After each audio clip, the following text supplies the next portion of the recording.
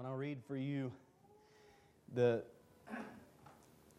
two verses we've been focused on, Matthew chapter 18, verses 19 and 20.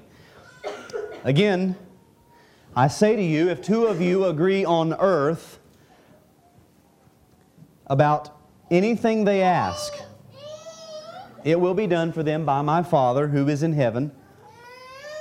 For where two or three are gathered in my name, there am I among them. Again, this is God's Word. Let's pray.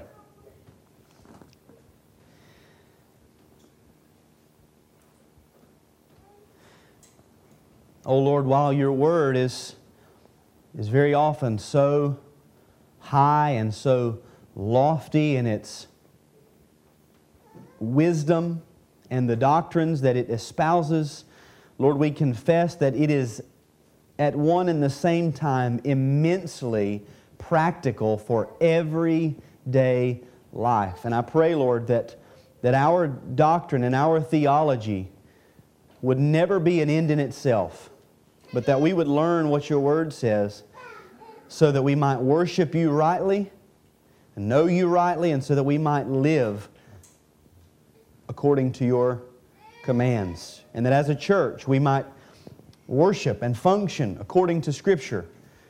So Lord, I pray that you would help us to understand a little more about what these verses teach us.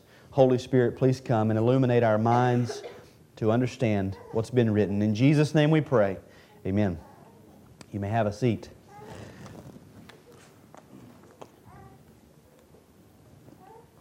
In these verses, we have mentioned for the first time in the New Testament by no less than the Lord Jesus Christ,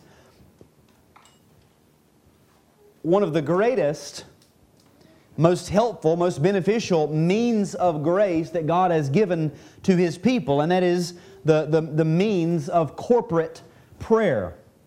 And the first week we spent in these verses, we looked at the power and the presence of Christ in our corporate prayers, and we need to keep that in the back of our minds as we think about corporate prayer, even more practically today than perhaps last week. A lot of people are under the impression that there is power in prayer. But what we learn when we study these verses, what Jesus is making very clear is that the power comes from Him and His presence with His people. You see, there's no power just in the fact that we've gotten together, and there's no power in the fact that we might close our eyes and talk. The power is there because He promises that when we gather in His name, then He comes and He's with us, and then there's power in those prayers mediated to the Father by the presence of His Son. So we start there. That's sort of the overarching and undergirding exposition of those two verses. That's the doctrine that is extrapolated. But then what we begin to do is sort of unpack or apply what these verses teach. In other words, because we don't have a sermon that's 3 or 4 hours long, we would take the doctrine and pull it out, and then we're taking several weeks to unpack the practical applications of these verses. So we saw last week a biblical defense of corporate prayer. We saw that corporate prayer was practiced prior to and throughout the Old Covenant era or age. Corporate prayer was prophesied for the New Covenant. Corporate prayer is commanded for the local church. It's requested from the local church by the Apostle Paul. We saw many references where it's exemplified by the local church as described in Scripture. In other words, we saw last week that the people of God have always been a people who get together, they gather, they assemble, they worship, and a part of that worship is gathered corporate prayer. Always. That's always been the case. And so we concluded last week by asserting that regular, consistent corporate prayer should characterize every New Testament church. And that a church that does not have regular, consistent corporate prayer as a distinctive mark of its life and ministry, has failed to not only obey the Scriptures in that regard, but they've failed to even conform to the pattern of God's people from the very beginning. Now again, that's not an opportunity for us to begin to look and to point at all of the people we would say, well, they must have failed, or they're not doing it right. They're not doing it right, because we would be in that category. It gives us the opportunity to look at our own practice and say, what must we do as a church to conform to the pattern of Scripture? That was last week, a biblical defense of corporate prayer. So today we're looking at the second of three major headings of application. So the title today is The Biblical Disposition of Corporate Prayer. The biblical disposition of corporate prayer. And I want to give a brief word about that title. What do I mean by a biblical disposition, or the biblical disposition of corporate prayer? Well, the word dispose means to put a thing in place. Not dispose of, like throw something in the trash, but to dispose something is to put a thing in place, to set something for readiness, to order it or to control it. To dispose is to put something into a particular arrangement. So, when Gideon is preparing to fight the Midianites, and he has had his army dwindled down to 300, and that night, as the middle watch comes in the night, and he takes those 300 and he divides them into three different groups of 100, and they position themselves around the camp of the Midianites. He is disposing his troops. He is arranging them in a particular arrangement for a particular purpose. He was disposing his troops for battle. And so the word disposition is the act of putting things into a proper arrangement, setting things in order. And so we're going to look at a biblical disposition of corporate prayer. I do believe that we have adequately defended the practice of corporate prayer. I think we would hopefully all agree, we're all on the same page, that it is essential to New Testament worship, corporate prayer. At this point then, we have to take into account the Apostle Paul's words as he writes to the church in Corinth with regard to their public worship. He says in 1 Corinthians chapter 14 and verse 40, all things should be done decently and in order. Now, without going into an all-out exposition of that, we can conclude that the stated seasons of corporate prayer should be such as are proper, such as are biblically or behaviorally acceptable. They should be arranged or disposed in a clearly ordered and sequential way, both in where they are in the service of worship and how they are carried out. All of that should fit under the heading, all things should be done decently and in order. So, just thinking practically, if everybody just started praying out loud all at the same time, that would not be decently and in order. That would be contrary to what Paul commands. So we're going to use our Bible, again, as the infallible rule of faith and practice. We're going to turn to the Scriptures to understand how the corporate prayers of God's people should be arranged, or how they should be structured, how they should be disposed.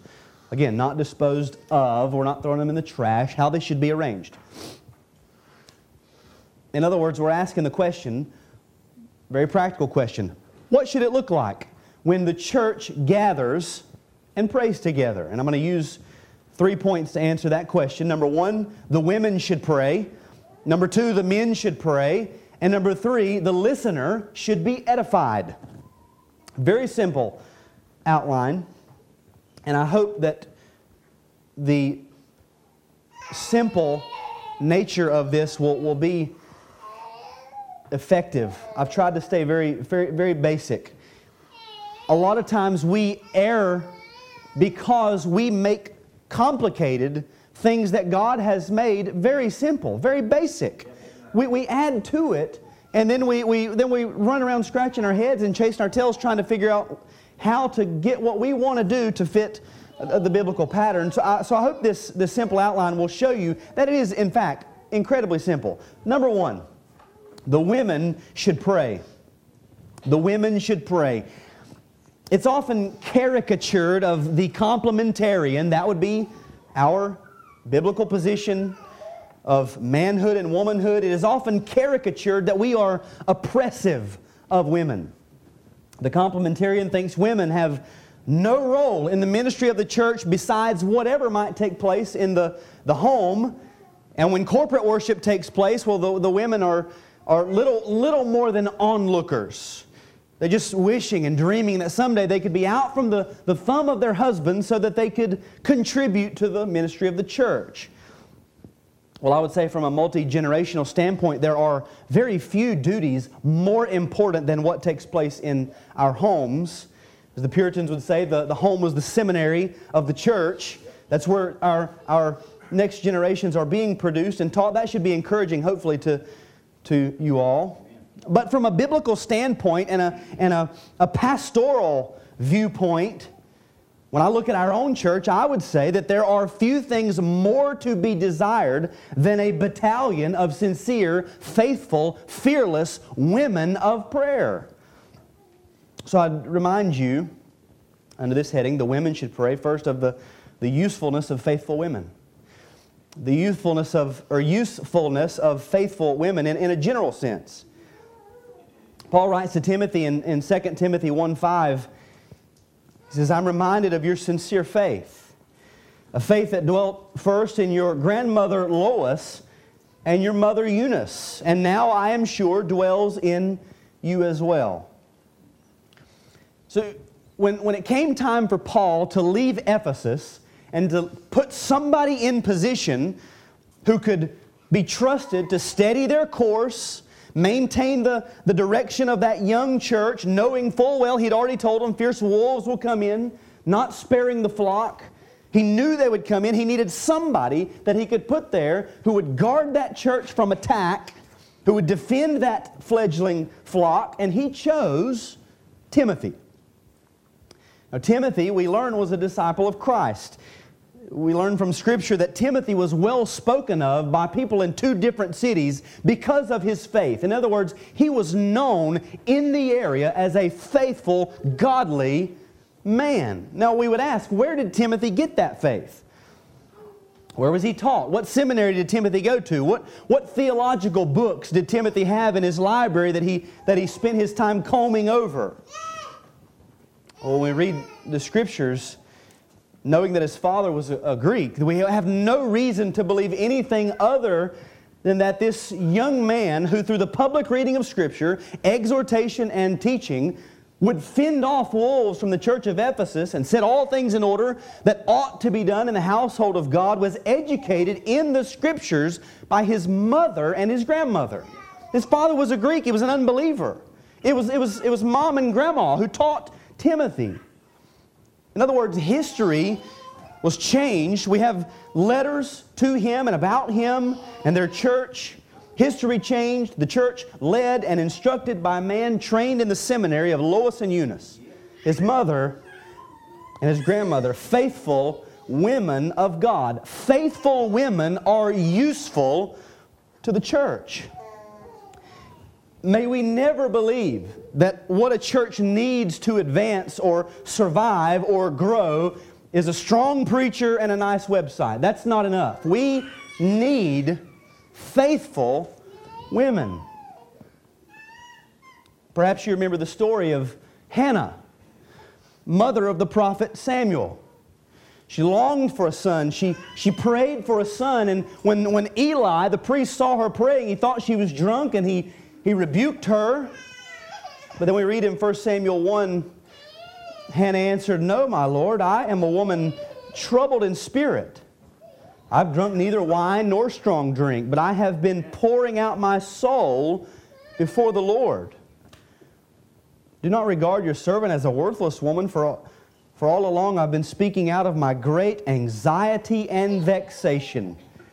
Then Eli answered, "Go in peace, and the God of Israel grant your petition.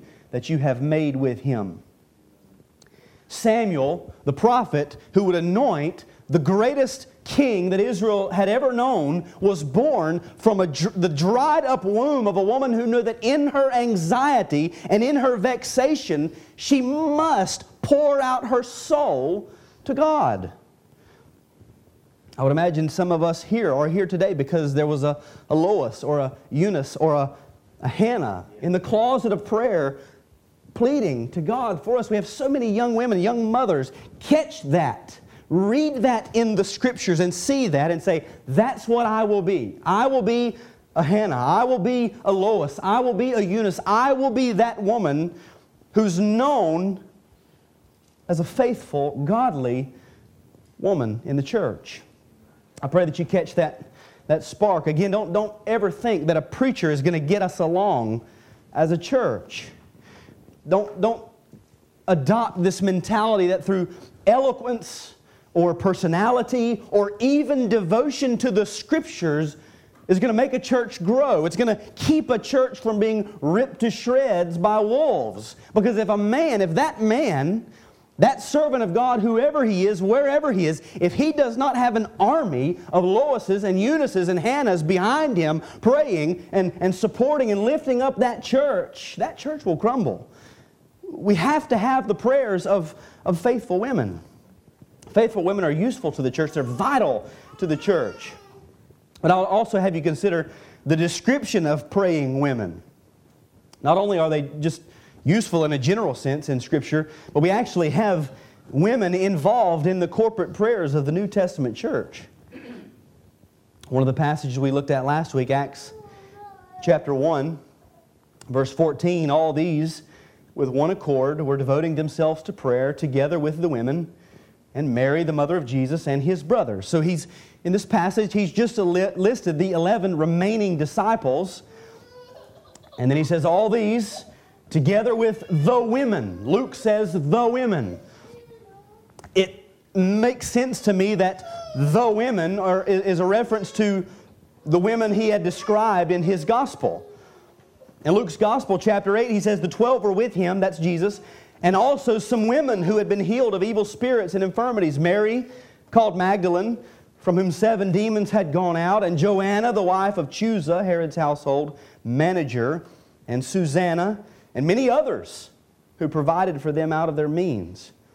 I think it's safe to assume those named here and the many others who followed Jesus in His ministry were a part of this early church prayer meeting as they awaited the gift of the promised Holy Spirit. And notice he says they, speaking of the men, devoting themselves to prayer together with the women.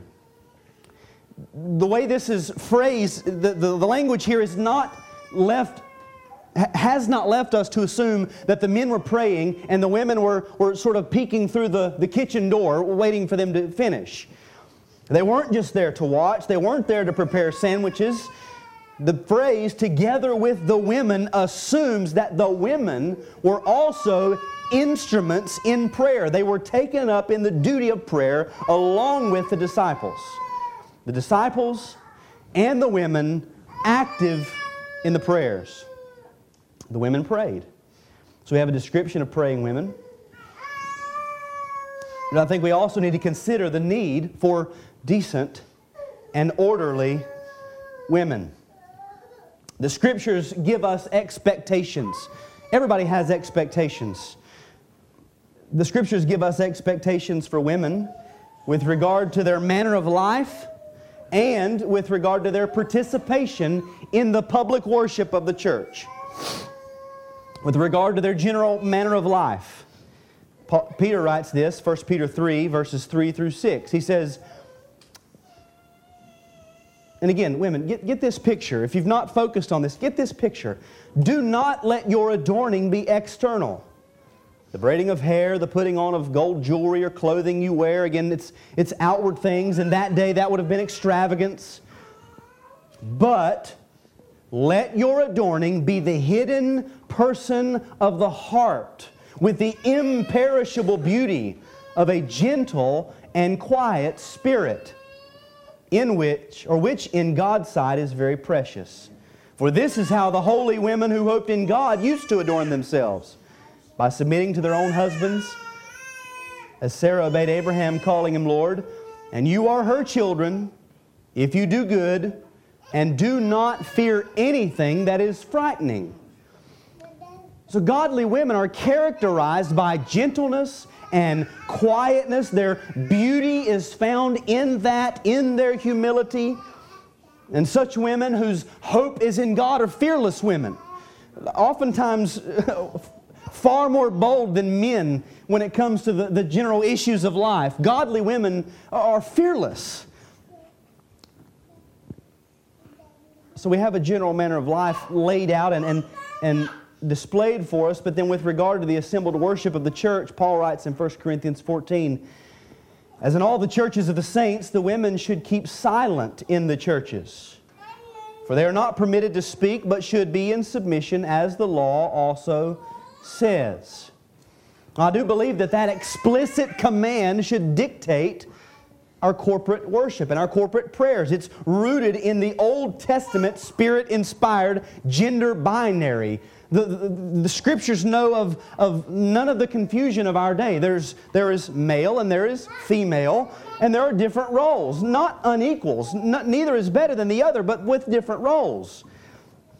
And so while we would plead, I would plead for the prayers of our women, we do see this historical pattern and precept that must be kept in place. So we would ask, how can the women benefit with their prayers if they are silent? Well, I would say in the same way that the prayers of Hannah benefited the nation of Israel. As she continued praying before the Lord, Eli observed her mouth. Hannah was speaking in her heart. Only her lips moved, and her voice was not heard. Very simply, the quiet prayers of the heart. That is what God finds beautiful. What He labels beautiful is the quiet, gentle prayers of the heart. Now, again, lest we begin to think that that's somehow unfair, or that's not as good as what a duty someone else might have, remember that it was not an extravagant and lavish display of pomp and power that caused the Midianites such fear that they jumped up and started killing each other. It was a hidden, quiet army that sprung out of nowhere. They couldn't see them. All they could see was lamps. They could hear their voices. They jumped up and began to slaughter each other. Victory was not about display or pomp. It was about obeying God and relying upon God. God gets the glory for this because 300 men could not have done this. And similarly, corporate prayer is not about a show or being shown or being seen, but about conforming to the Scriptures. And I would imagine that it has often been an unseen army of women, wives, mothers, and grandmothers who have prevailed mightily with God to accomplish the great outpourings of His Spirit in previous generations. We don't know, but I would assume that to be the case. The mothers and the grandmothers, the Loises and the Eunices and the Hannahs who were quietly praying, that prevails with God and He pours out His Spirit upon His churches. So rather than being this sequestered demographic who have nothing to offer, the Bible actually gives great examples of godly women who were bold in their faith, sincere in their actions, quiet in their spirit, fearless because they hoped in God. And I pray that God would give us and continue to cultivate such useful, precious, praying women of the church. The women should pray. The second heading is that the men should pray. And if you still have your Bible open, turn with me to 1 Timothy chapter 2. 1 Timothy chapter 2, the men should pray.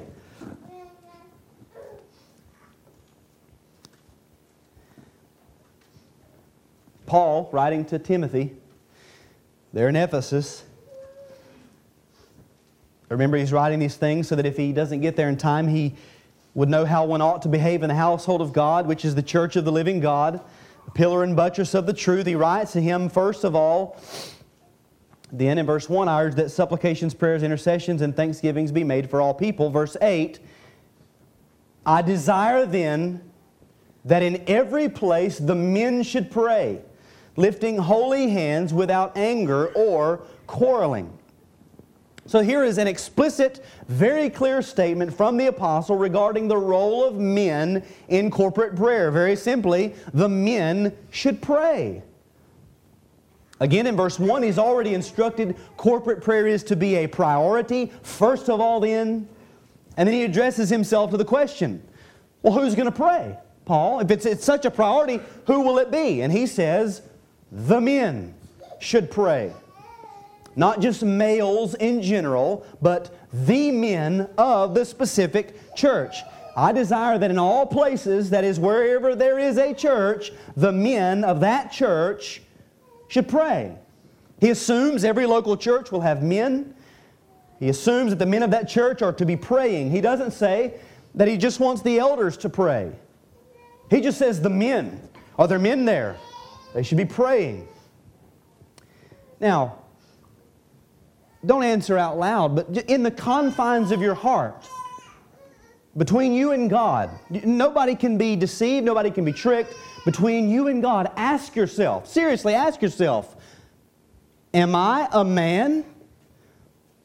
If you can say yes to that question, then Paul assumes you are to be praying in the church. The men should pray. But just like with the women, he does give qualifications. He has expectations. He says the men should pray lifting holy hands. Representative of a pure life, a man's deeds and actions should be characterized by godliness and integrity. He should be known as a godly man. Holy hands, without anger. You may not be a man given to anger. But why? Because that's not descriptive of a Christian man. If you say, well, I've just got a temper, that's a sin. The Bible says don't even be friends with an angry man lest you learn his ways and become ensnared. Don't talk to him. Don't be friends with them. And definitely don't be one of them. You can't be an angry, hot-headed Christian man. Those are oxymorons. Lifting holy hands without anger, without quarreling. There shouldn't be any subliminal disputes or divisions existing between the hearts of the men who are praying. They must be men who gladly and willingly join with their church in prayers, in unity. They love the body, they love each other, they want to pray together. Holy hands, without anger, without quarreling. The men should pray. I do believe that by implication, men should lead in prayer. I think it's obvious from the teaching here and elsewhere that the role that's being described here is a role of leadership. That is, the men should lead the prayers. Now, to lead is not to stand back and say, go that way. That's not leading. Leading is when you go first and you set the course and other people follow along behind you, following in your path. I think the men should lead by illustration. That is, they should be men who lead in prayer visibly and audibly. They display to the congregation, this is what prayer is. This is what corporate prayer is. They lead in that regard. They should be those, the men are those who pray out loud in the hearing and in the sight of the congregation. They lead by illustration. They lead by expectation. Men who lead in public corporate prayer should be men who by their attitude and their demeanor display to the congregation that they expect their prayers to be heard. Men who lead in prayer should be bold in prayer, not whimpering out a few doubtful stammerings, but should lay hold of the promises of God. One of the best illustrations I've ever heard. Our corporate prayers, our prayers in general, are not as if we're sitting and throwing mud at the ceiling, hoping some sticks, but knowing some of it's going to fall down. That's not prayer. Prayer is when God says, here's what I'm doing, here's what I want to happen, here's what I will do, and you say yes and amen. You plead those promises. You lay hold. And so you're bold in prayer. Lead by illustration, lead by expectation, lead by conviction. The men who lead the congregation in prayer should do so out of the conviction of the heart that it is the duty of every local church to be taken up in corporate prayer and that it is Him, it is He who is to be leading that congregation to the throne of grace. He stands and he prays knowing, this is my job. I'm convicted of it. It's my duty. And so I stand and I pray. The men should pray. The men should lead in prayer. And notice the pattern that is given for male leadership in this passage. He begins in verse 1 by saying prayer is a priority. Verse 8, he gives the instruction to the men. I desire that in every place the men should pray, lifting holy hands without anger or quarreling. In verses 9 through 12, he then goes into the instructions for the women, very similar to what we read from Peter. Likewise, also that women should adorn themselves in respectable apparel and with modesty and self-control, not with braided hair or gold or pearls or costly attire, but with what is proper for women who profess godliness with good works. Let a woman learn quietly with all submissiveness. I do not permit a woman to teach or to exercise authority over a man. Rather, she is to remain quiet. He goes from the men to the women, and then in verses 13 and 14, he gives the reason why this is laid out. For Adam was formed first, then Eve, and Adam was not deceived, but the woman was deceived and became a transgressor. So contrary to the ear-splitting shrieks of the modern feminists, Paul does not root his teaching in some cultural idea that, well, in Ephesus, those women, they had an issue that he was trying to... No, he says it's creation. He very clearly states the creation order. Adam was formed first, then Eve. And then he uses Eve's deception. The woman was deceived and became a transgressor. The men are to lead audibly and visibly, while the women are to remain silent. That does not mean they can't pray, but they're not to lead audibly in the church. So as we continue disposing or putting in place the structures, hopefully your mind's already beginning to get a picture. We're putting into place structures of biblical worship and prayer. We see the women should pray and the men should pray. But we also see that men, following the creation order, are to be leading in the corporate prayers. They should be the leaders. Again, not the elders. The men lead in corporate prayer. Women pray. The men should pray. And number 3, the listener should be edified. The listener should be edified. This is something we don't give a whole lot of credence to, I fear, in our day. The listeners to prayer should be edified. Now, we would hope that during a time of corporate prayer, as many of God's people would be praying as possible. Some would be leading. I would say the men would be leading intermittently throughout the time of corporate prayer. The women would be praying silently in their hearts to God. But we also know that the Bible teaches that our prayers are to be edifying to those who would simply listen and agree. Notice Paul's words in 1 Corinthians chapter 14 again concerning corporate worship. He says, if I pray in a tongue, my spirit prays, but my mind is unfruitful. In other words, because tongues is a gift, was a gift of the Holy Spirit, where someone who did not know a language began to speak in that language, that's not even any use to the person who's doing it. They don't understand what they're saying. There must be an interpreter. That's what he's saying. My mind is unfruitful. I'm not thinking about what's happening. He says, what am I to do? He says, I will pray with my spirit, but I will pray with my mind also. I'm going to use my thoughts, my language, and my spirit. He says, I will sing praise with my spirit, but I will sing with my mind also. I'm going to think about what I'm saying, the doctrine that I'm singing. Otherwise, if you give thanks with your spirit, how can anyone in the position of an outsider say, Amen, to your thanksgiving, when he does not know what you're saying? For you may be giving thanks well enough, but the other person is not being built up. He says, I thank God that I speak in tongues more than all of you.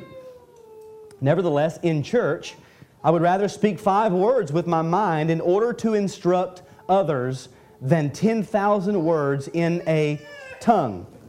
Now notice, the issue is corporate worship. The issue is obviously the use of foreign languages in worship.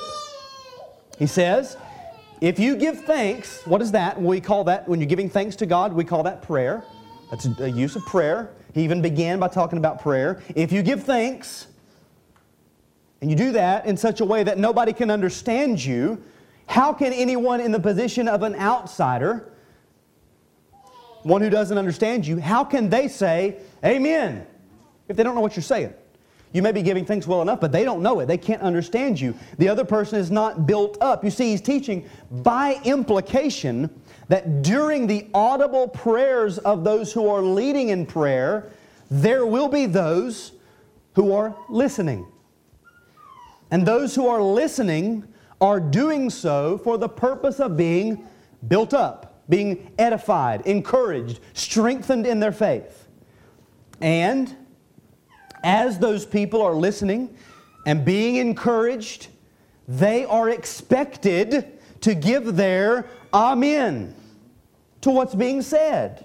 So we have a clear expectation of the amen or the amen in corporate worship, and it is by those who are being edified as a sign of their participation in their edification. In other words, I've said this before, this is not a preaching show. It is corporate worship. As a body, we worship. And so if you're edified, you participate by saying, Amen. You agree. You affirm. We're worshiping together. And this is assumed in the corporate prayers of God's people. So it is legitimate for those who are part of corporate prayer to listen intently to those who are leading, to affirm and agree with those prayers as if they were their own. As the men stand and lead the prayers, they are assuming that they are praying on behalf of the congregation, saying we and our and us. And those who are listening are supposed to be able to get behind those prayers and say, yes, this man represents us, and they acknowledge that by the adding of their amen. Throughout the prayers, at the end of the prayers, we say amen together. As a church, we agree with these prayers. In this regard, our corporate prayers are very similar to the psalms and hymns and spiritual songs that we sing. They are directed to God, yes, but they are for teaching and instruction, exhortation and admonition of the body, edification of the body. As we sing, we're teaching each other doctrine. We're teaching each other about the church. We're reciting the psalms to each other for the purpose of worship and memory. All this is directed to God. Prayer is the same way. We pray to God, and the body is edified. I'm sure that some of the men would testify. They would say, in the men's prayer meeting, I've been edified as I listen to another man pray. It builds me up. It strengthens me. Others could easily testify, I'm sure, to the education they've received in the school of prayer at the feet of an aged saint, that they've heard pray, and they wish that they could pray that way, knowing someday they will. But years of experience develop prayer in such a way that us young folks listen, and we're just encouraged. We just have to listen, and we're taken by their prayers. And so, in corporate prayer, if you're not personally taken up in prayer, silently as someone leads, don't zone out. Don't doze off. Don't let your mind wander. Don't sit and critique the prayers of others. Listen and affirm.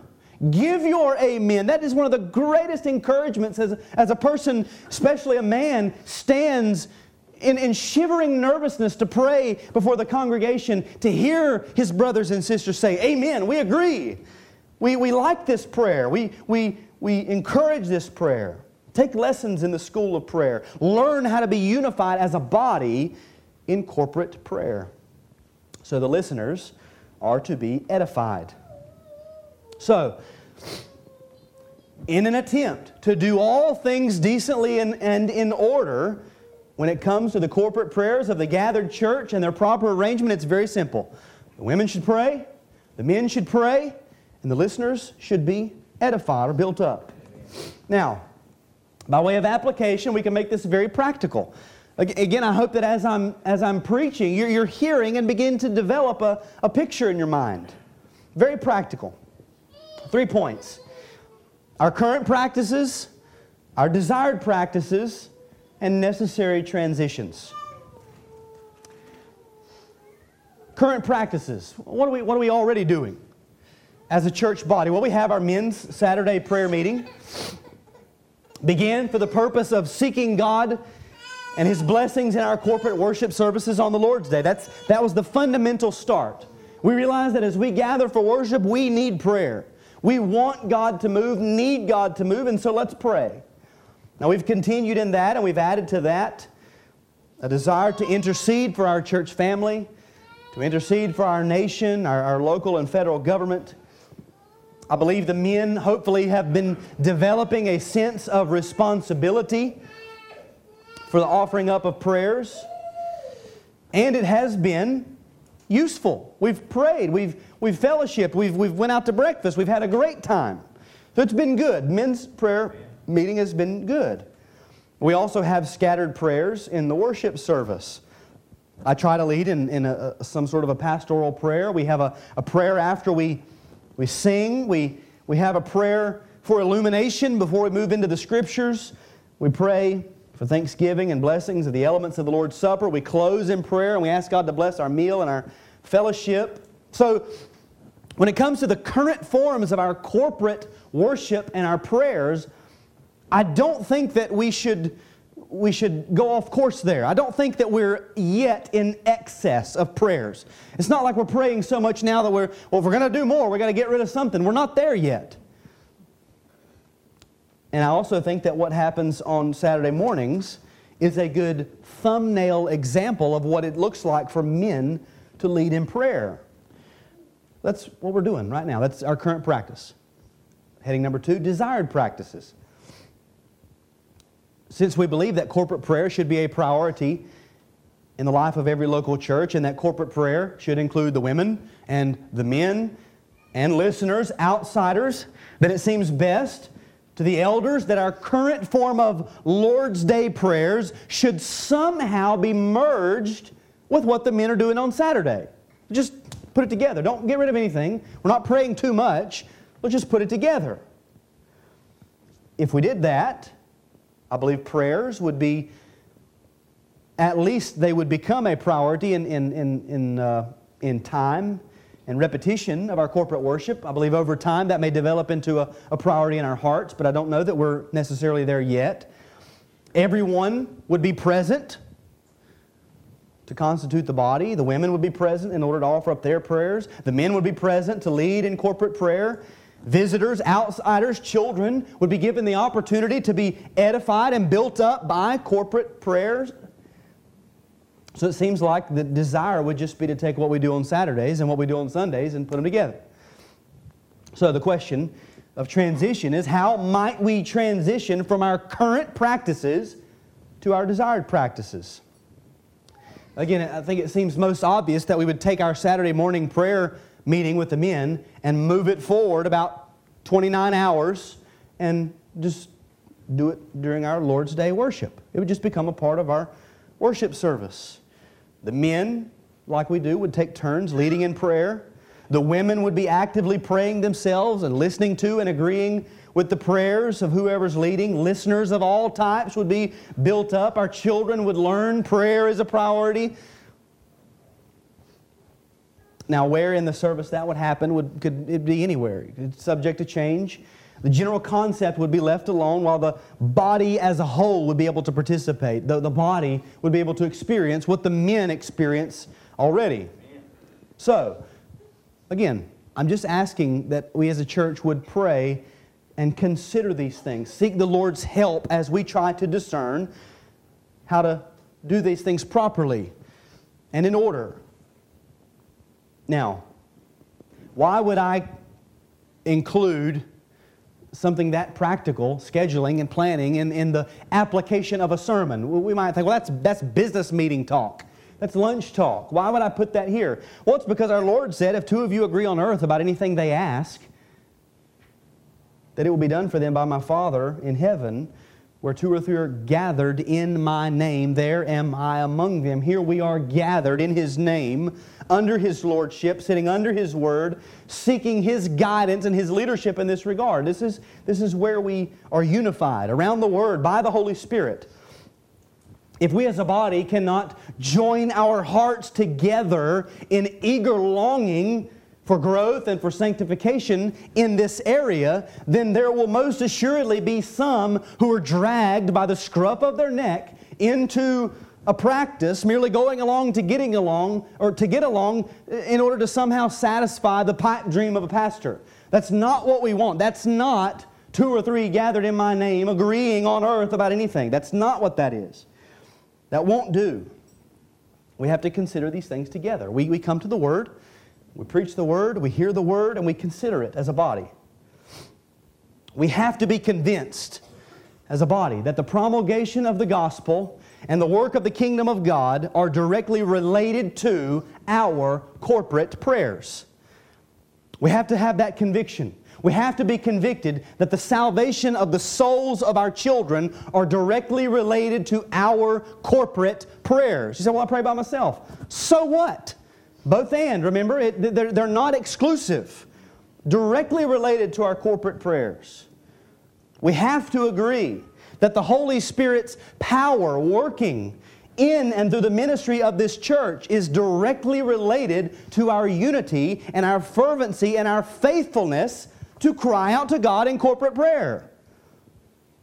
When we, as individuals, realize the conversations that we're having with lost friends, lost family members, and lost co-workers, and the gospel that we proclaim to them, when we realize, when we begin to believe that must be clothed with power from on high or it is useless, we'll start praying.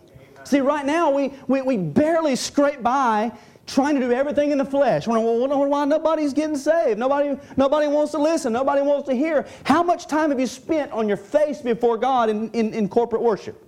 Or even alone? We don't. Again, we throw a little mud on the ceiling as we go to Him. Well, Lord, help me. Give me the words to say. That's not enough. We must plead with God. We must show Him we don't believe we can do it. We do believe the gospel is the power of God, not because it's a story, but because the Holy Spirit accompanies the proclamation of the gospel. It's our duty as a body to pray for these things.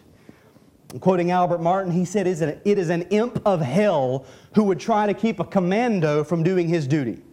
There's somebody in the church who would be under the impression, well, I don't know if I want to be a part of that. That's demonic and satanic. We have to get beyond that. Repent. Seek God's face in that regard. Again, I don't know that we're all super thrilled. I don't know that we're going to do it for 5 years and be super thrilled about it. We do what the Word says, and He conforms our hearts to His image. And it takes time as natural men. The Queen of Scotland once said that she feared the prayers of John Knox more than all of the armies of England. He was known as a man of prayer. I think it would be nice if it could be heard on the lips of Satan that he feared the prayers of the women of Covenant Bible Church more than all of the big conferences that evangelicalism's trying to put on. That he would begin to tremble when the men of Covenant Bible Church begin to stand up and lead in prayer. We're trembling and we're nervous, and Satan's trembling because he knows our prayers are taking hold of God. Now, real quickly in closing, these exhortations don't come without warning.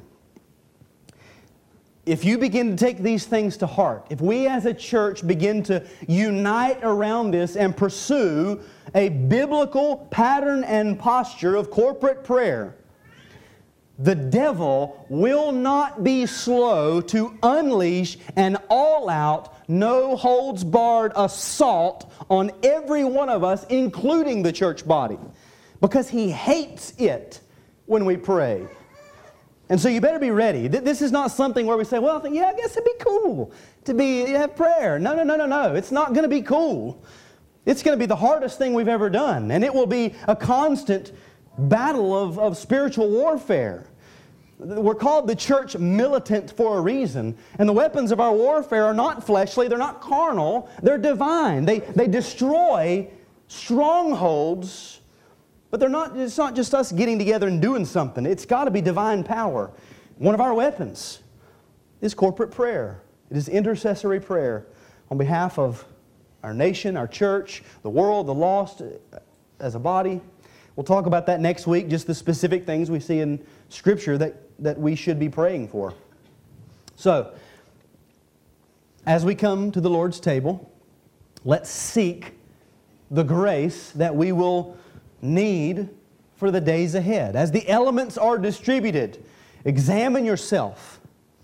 Take inventory of your battle gear. See what you've got. You're going to have some things that you don't need. I mean, you're going to need some things you don't have. And so here's where we come and we receive grace from the Lord. So let me pray, and then we'll distribute the elements. Father, we thank you for your word. And I pray that your Holy Spirit would use what's been said, and even if it's just the reading of the Scriptures, erase everything I've said if it's been untrue. I pray that the Scriptures would show themselves to be true, that your Holy Spirit would use and accompany your word to accomplish that which you've purposed it to accomplish from the foundation of the world. Lord, I pray that as we come to your table, you'd give us grace. Lord, we are not a church of prayer, but we want to be one. We ask that you'd make us into a church of prayer. We ask that you would make us such a church that the devil would tremble at our prayers. Lord, we pray that you would bless this bread and this juice, the symbols of the broken body and blood of our Savior. Lord Jesus, give us grace in this. Commune with us here. We thank you and we praise you for all that you've done and all that you will do in the future. In Jesus' name we pray. Amen.